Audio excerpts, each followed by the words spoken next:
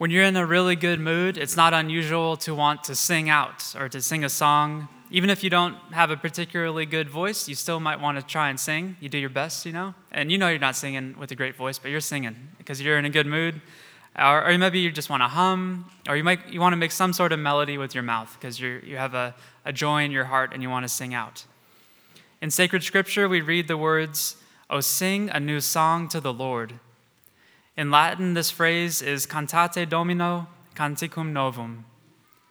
This phrase is referring to something better than just a good mood. It is a command to all those who hear it to sing to the Lord the new song of salvation. Those who sing this new song of salvation haven't just had a good day, or aced a test, or met a really nice person. Those who sing the new song of salvation to the Lord have had an experience of their salvation in Jesus Christ.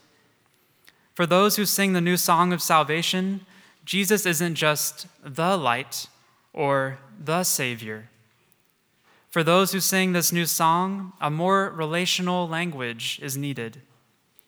For those who sing this new song to the Lord, Jesus is my light and my salvation. When we experience our own salvation, when his salvation becomes real for me, we can't help but feel the new song of salvation rise up in us. And along with this, we want to invite others into this new song of salvation with us. We look at the world and call to the world to sing to the Lord a new song, the new song of salvation, because it has become real for us. Jesus is my light and my salvation.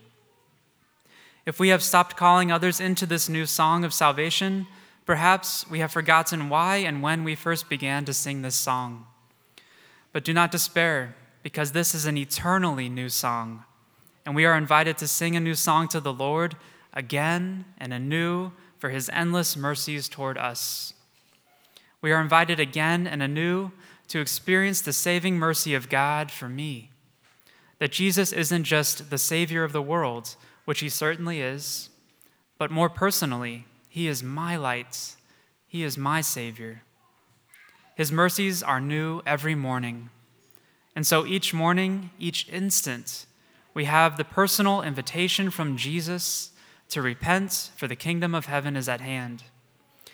We are constantly invited to an experience of Jesus as my Savior, to see his human face, to hear his human words, burning as they are with his life-giving Holy Spirit for me.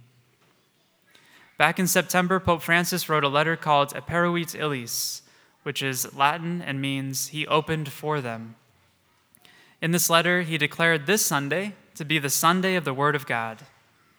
This letter is a very concise summary of the beautiful teachings on the Word of God that we have from the Second Vatican Council and from Pope Benedict XVI. In this letter, Pope Francis reminds us that sacred scripture is given to us not simply as a collection of history books or a chronicle, but is aimed entirely at the integral salvation of the person. This is what I'm talking about today.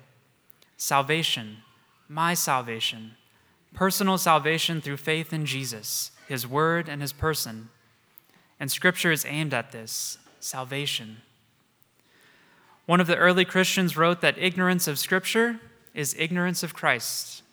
That's deep.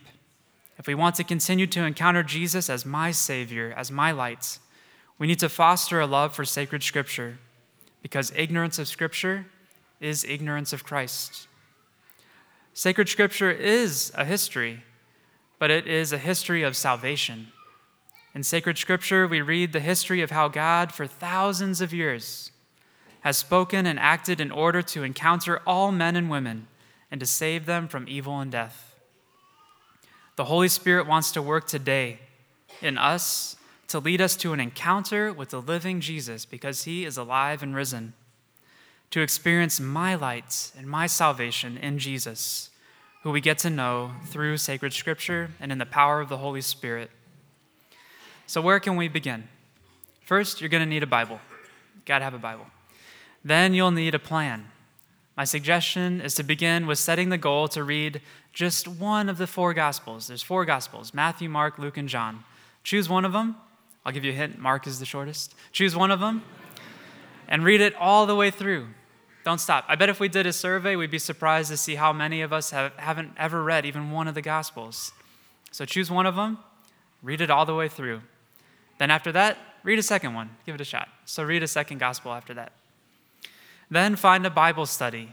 If you don't like the one that you found, ask me about a good Bible study program and start your own Bible study. You can do it. I believe you can do it. You can start your own Bible study. And if you don't need to host it here at the church. You can host it in your homes. You can meet at your homes and read the Bible together and study it. And you're not going to be teaching about it, so no pressure. You're not going to be the teacher of this Bible study, but you're going to be the coordinator.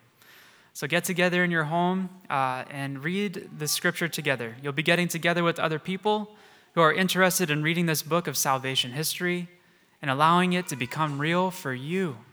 Allow it to become real for you, God's word for you. The Bible study program you'll use will guide you through your study. So as you study this living word and encounter your light and your salvation, I'm certain you will begin to sing the new song of salvation. Cantate Domino canticum novum. Sing a new song to the Lord.